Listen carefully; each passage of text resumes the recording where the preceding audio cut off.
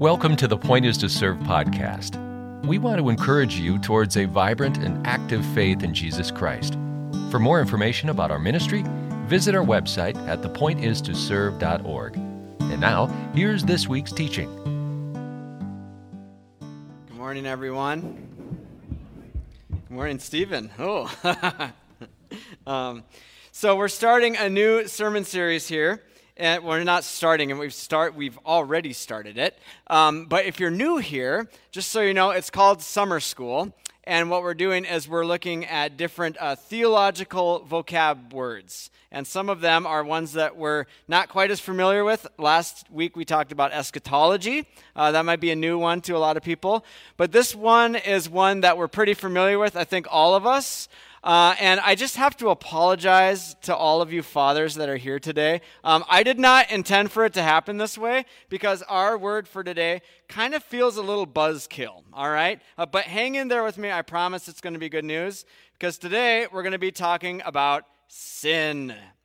Sin is our word for the day. So I hope it's just a coincidence, but maybe, you can be the judge of that, fathers, if maybe God's trying to say something to you today. But sin kind of makes us a little uncomfortable to even bring up, right? We don't really like that word. Sometimes I even avoid talking about the word because I think it's been misunderstood a lot of times. I know, sometimes Christian people, religious people can use it as a way to beat other people up, to point the finger at people outside the church and say, sinners, and condemn them and tear them down, right? And it kind of leaves a yucky feeling. I remember when, I've shared this story before, but when I used to work at Little Caesars, delivering pizzas. And I worked with another guy that was a very outspoken Christian man. And there was one of the managers there had been living with his girlfriend at the time. And I don't know if he was a Christian. He didn't claim to be. But at one point, he was telling this other older gentleman about some of the problems that he and his girlfriend were having. And the guy said to him, well, it's because you're living in sin. And as you might expect, that kind of made a cold relationship between those two, right? And so when me going to seminary at the time to be a pastor, and I come into this situation, and it kind of made me feel like it took a while to build some trust there because it's this is another one of those religious people that's just going to beat me up for not being perfect like the rest of them. I think this is one of the reasons that the concept of sin can make us a little bit uncomfortable. Another reason that I tend to be a bit hesitant to throw around the word sin a whole lot is because I don't think that we take the time to think about what we really mean, what we're talking about when we say this word. I think for a lot of us, sin is basically just bad things that God doesn't like, right? God creates this arbitrary list of rules, and there's some things that we're supposed to do and some things that we're not supposed to do. And as long as we're doing the things that we're supposed to be doing and not doing the things that we're not supposed to be doing, then we're in a good relationship with God. This is kind of the assumption that we have about sin. But is this the biblical concept of sin? Is this what we're supposed to be taking from it? I actually think a biblical understanding and a good theological understanding of sin is actually really helpful for us as human beings to name and to diagnose the pain and the brokenness that all of us as human beings, whether Christian or not, we experience this, right? We all know that we are very capable of doing terrible things to other people that cause all sorts of pain and heartache in the world around us and in our relationships and even within ourselves too.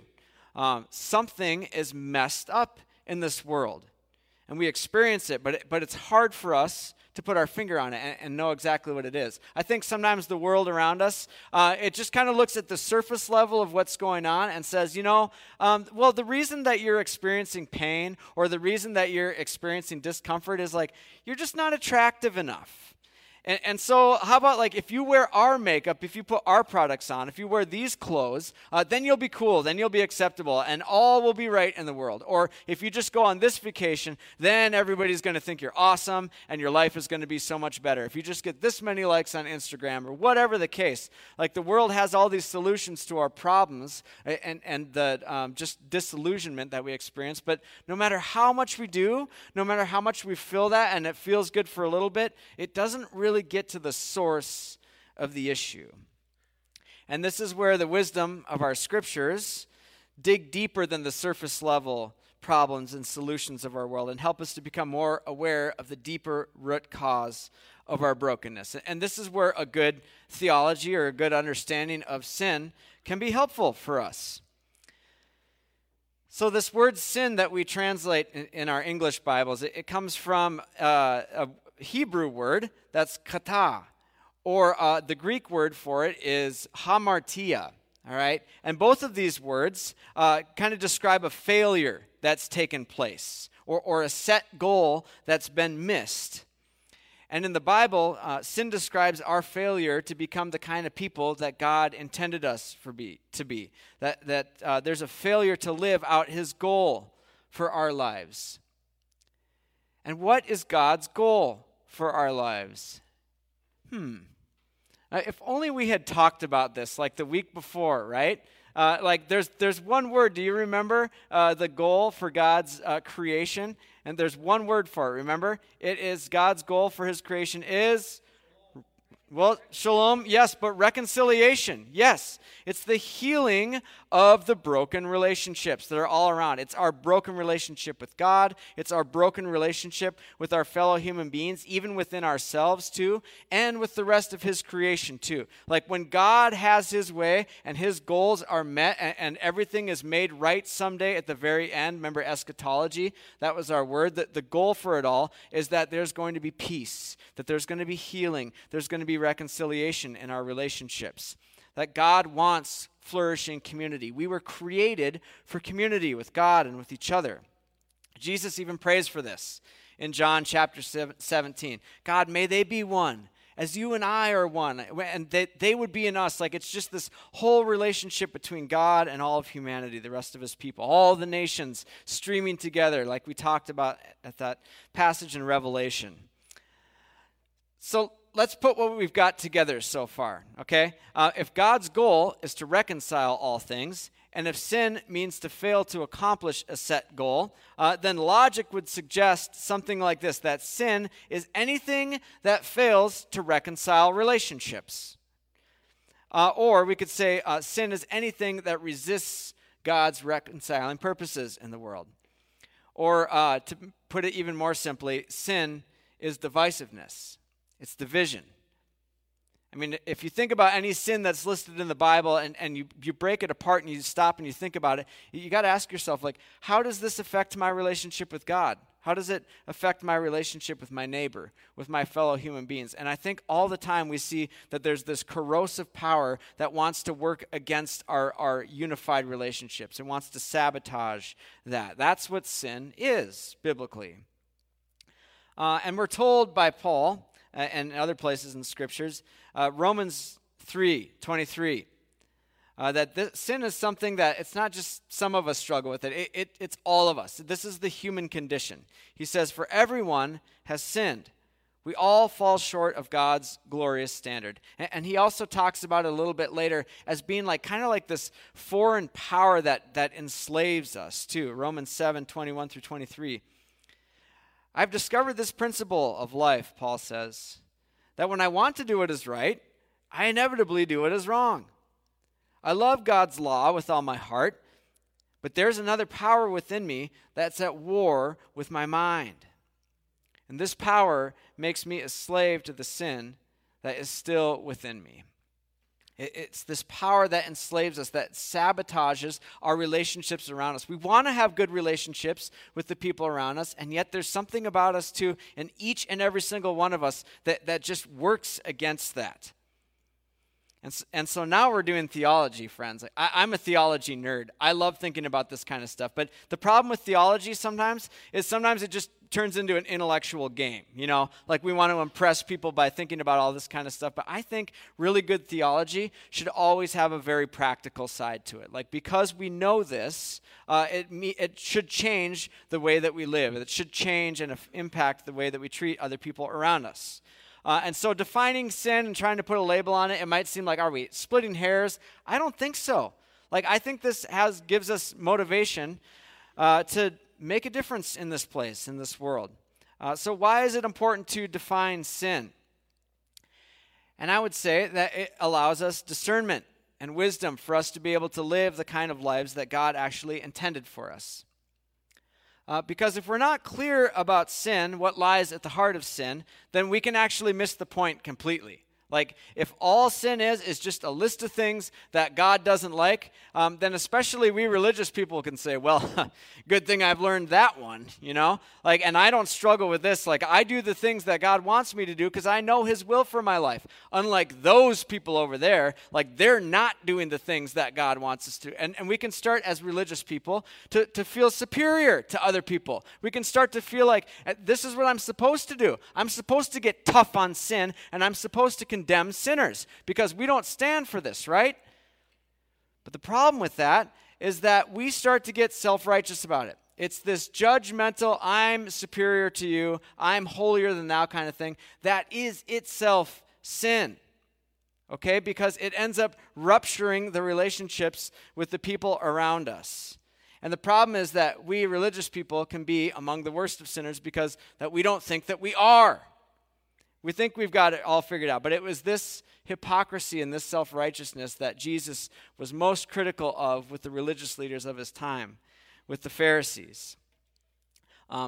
We religious people, myself included, we tend to notice what other people are doing in the world, and not just religious people too. We're very judgmental human beings in the way that we treat other people, and we become so aware of the sins of other people that we don't recognize the need for forgiveness for my own sin, for the ways that I contribute to the problems of this world too.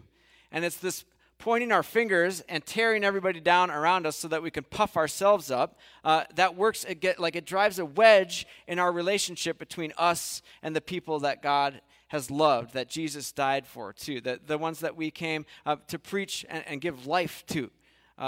We end up working against it. And in the name of Jesus, in the name of being biblical, we blow other people up. It seems righteous, but it's satanic. And the Bible has a lot to say about false prophets who masquerade as Jesus people, but they're really just wolves in sheep's clothing. It's a warning. Like, it infects all of us, and even we religious people especially need to be aware of how this can be at work in our hearts, and we don't even realize it. And along with this, if we don't define sin as divisive in its very nature, then we tend to be really crafty. And we tend to use even the Bible to justify our own sinful, divisive tactics and paint it with like a godly veneer. And so this is the irony, that we can use the Bible to be able to shield ourselves from the teachings of Jesus, to be able to love our enemies because we find the scripture passages that allow us to say, well, the Bible also says this. And a perfect example of this is slavery. It's Father's Day today, but as Cheryl prayed about, it's also Juneteenth, the time that we celebrate the liberation of slaves, of African slaves in America. I've got a picture here, if we could pull that up. I'm not sure if you know what this is, but this is kind of a blueprint of a slave ship. Now, if you want to bring a bunch of people over from Africa to America, this is like how you can most efficiently pack them in, like sardines. I mean, this was the normal thing that people were doing at one time, and it was okay, all right, because it's in the Bible. We'll talk about that in a little bit. But I want us just to imagine what it must have been like. I mean, imagine if you go home after church today, and then as you're trying to enjoy time with your family, time with your friends, Father's Day, all of a sudden, some people that look very different from you and don't speak your language at all take you out of your home and separate you and your family and throw you on a ship like this and sail you across the ocean. And there's no heat, there's no air conditioning when you need it. You're packed in there like sardines. There's no bathroom. You just go, you know? And if you're sick, we'll deal with it when we get there. And if somebody dies, we'll deal with it when they get there. I mean, this is just horrific conditions that we wouldn't even allow animals to be part of. And yet this is what happens when sin has its way in systemic ways and slavery and the way that we treat other human beings like they're not even human beings. It's the opposite of the kind of reconciliation that God calls us to. And the sad thing is we can use the scriptures to justify it. Because unfortunately, if you look at the Bible, there's a lot of stuff in there that would seem to, it's not critical of slavery, all right? Even Paul, even in the New Testament, all right? He doesn't come out and say, hey, this is an evil institution, and we need to do everything that we can do to get rid of it. Instead, he says things like, slaves, obey your masters, even if they're harsh. And you can bet that people that were pro-slavery back in the day would take passages like that and say, see, this is just the way things are. This is just God's will. This is the way of the world in which we live, and we're actually being biblical. We're doing God's will by upholding this institution. But thank God there are people in the world who know the difference between a rigid adherence to the letter of the Scriptures and those who understand the heartbeat of the will of God as what God calls us to in Jesus Christ in our Scriptures. Like, yeah, you can justify slavery in the Bible. It's there. You could find verses. But how does that square with the life of love, that self-sacrificial love that Jesus called us to? Where Paul says that there's neither Jew nor Gentile, slave nor free, male nor female, for all are one in Christ Jesus. That Jesus welcomes all people to his table. That the vision that we see in Revelation, when God has his way at the very end, all of the nations of the world are going to come streaming in, and they're going to join God in worship. How does this square with that? And some people understood the heartbeat of what it is that God wanted us to understand. And thank goodness they worked toward that abolition. This is why theology is important, because we've got these Bibles. It says all this stuff. We live in this world. How do we apply it well? How do we love well? It teaches us to deal with sin on an individual level, but on a systemic level as well. And that's just an extreme example. Okay? We're talking even in the small, minute areas of our lives. If we're clear about the foundational truth that God's goal is reconciliation in the world through Christ-like love, then we need to judge all of our thoughts and our attitudes. Like if we take following Jesus seriously, if we take the truth seriously, we have to ask ourselves questions. Like, are my attitudes, are my actions promoting God's reconciling purposes in the world, or are they working against them? Like, where am I justifying my fleshly, sinful, divisive impulses or desires to build myself up at cost to others, rather than laying down my life to build others up as Jesus taught us to? And then we pray along with Jesus, forgive us our sins as we forgive those who sin against us, and lead us not into temptation, but deliver us from evil. That evil desire that's within us to just sabotage our relationships with our fellow human beings, with our Creator God. So that's kind of some of the bad news, right? Sin is nasty. It's poisonous. It's toxic. It's corrosive to our relationships with God and with our fellow human beings. But what does it look like when we surrender our divisive, sinful impulses and trade it in for this life of reconciliation through Christ-like love in the rest of the world? We've already alluded to it some, but I got to experience this firsthand this past week, this past Wednesday, because Bob Barkley and Joe Dalton have been working pretty closely with LSS and to be able to look for a refugee family. Like, how can our church partner with a family in our community so that we can help them to get back on their feet? Because it's hard to come from a war-torn place and to try to build your life back up again. And so it had been a time in the making, waiting for an opportunity like this. And then all of a sudden, out of the blue, we get this call from LSS, hey, we found a family for you. And it was this couple that they're in their 60s, and as you already kind of heard, their daughter lives here in Sioux Falls, along with her children, so their grandchildren live here. And so on Wednesday, we were going to go meet them at the airport, and their plane was supposed to arrive at around 9:30, and it got delayed until about a little before 11, all right? So we had some time in the airport together, the Daltons and the Barclays and I. And then another guy from LSS who was coming to meet the family, his name was Million. And in our conversations and our time together, we got to talking with Million, and he said he's from Eritrea, which is close to Ethiopia, or some people say Eritrea. I think people from there pronounce it Eritrea, so I'll say that. But I asked him, so did you experience like war on the front lines? Because what had happened was Eritrea and Ethiopia were at war with each other, and he said, oh yeah. He said, I saw the planes flying over and the bombs coming down. And my family was scared, and me and my siblings, we ended up fleeing to the jungle and living in the forest for 2 weeks before they could come. I mean, like, to just live through the hell that some people have lived through on this earth is just unimaginable. I can't even fathom. So to hear his story, too, there's just pain around us. And this is all while we're waiting to have another couple that's coming from Ukraine, where we know very well from what we've seen in the news lately what's going on over there. And as Kathy said, it was very moving to see those doors open and that couple come off. I'm going to try to pronounce their names. It's really hard, like phonetically even. But Virslav and Ludmila. Am I even close, Amy? Okay, thank you. Pavlov. I can say their last name at least. And you know, like in the picture, we've got them there. You can just see that they're jet-lagged, they're tired. But man, when they showed up, just the relief to be able to be reunited with their family and their daughter. And she just kept saying over and over, thank you, thank you, thank you, thank you. And it was a really profound thing to be part of.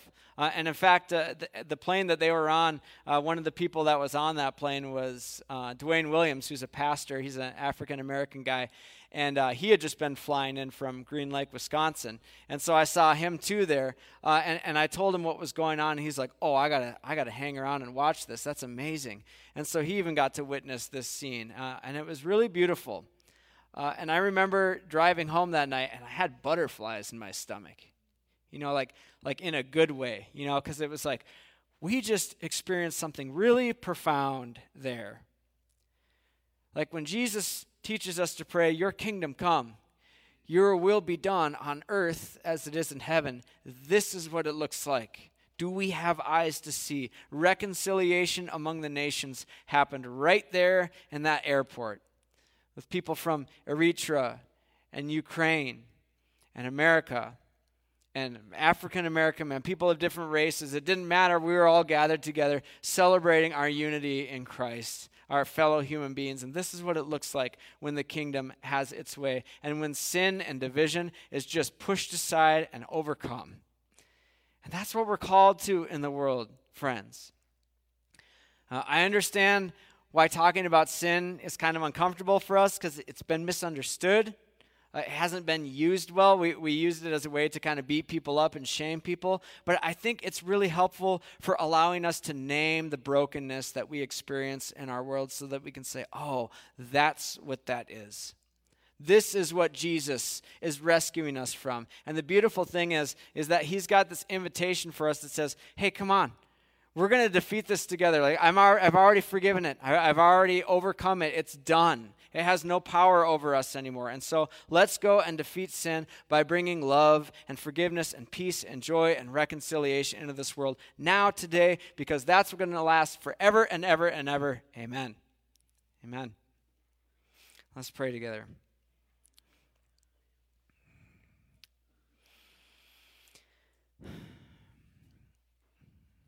Lord, forgive us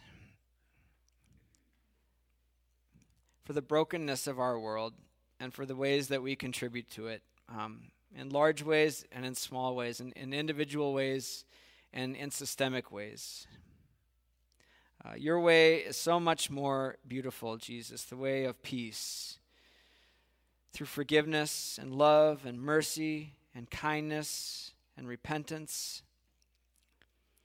We ask, Holy Spirit, that you would reveal any place of our hearts that is resistant to your reconciling purposes. Any sin that causes us to turn our backs from you, to choose our own way, that causes us to turn our backs on our neighbor, to not love the people that you have loved and created and suffered for, that you would release us of that, Lord. And thank you, Lord, that even when we fail, you pour your Spirit into us and we still fall short. We still miss the goal. That you forgive us. You continue to pick us back up and you continue to send us out to be your reconciling presence in this world, to carry out your ministry of reconciliation that we talked about last week, Lord. So help us, Lord, not to shy away from that. Help us to live this life with open eyes and to see people around us, not the way that we see them in our old way of judging and holding other people's sin against them, but to see them the way that you do. To see people that you loved and created and died for. We love you, Lord. In your name we pray. Amen. Amen. Thanks for tuning in to the Point is to Serve podcast series. For more information about pursuing a relationship with Jesus Christ or information about the Point is to Serve ministry, visit our website at thepointistoserve.org. Thank you and God bless.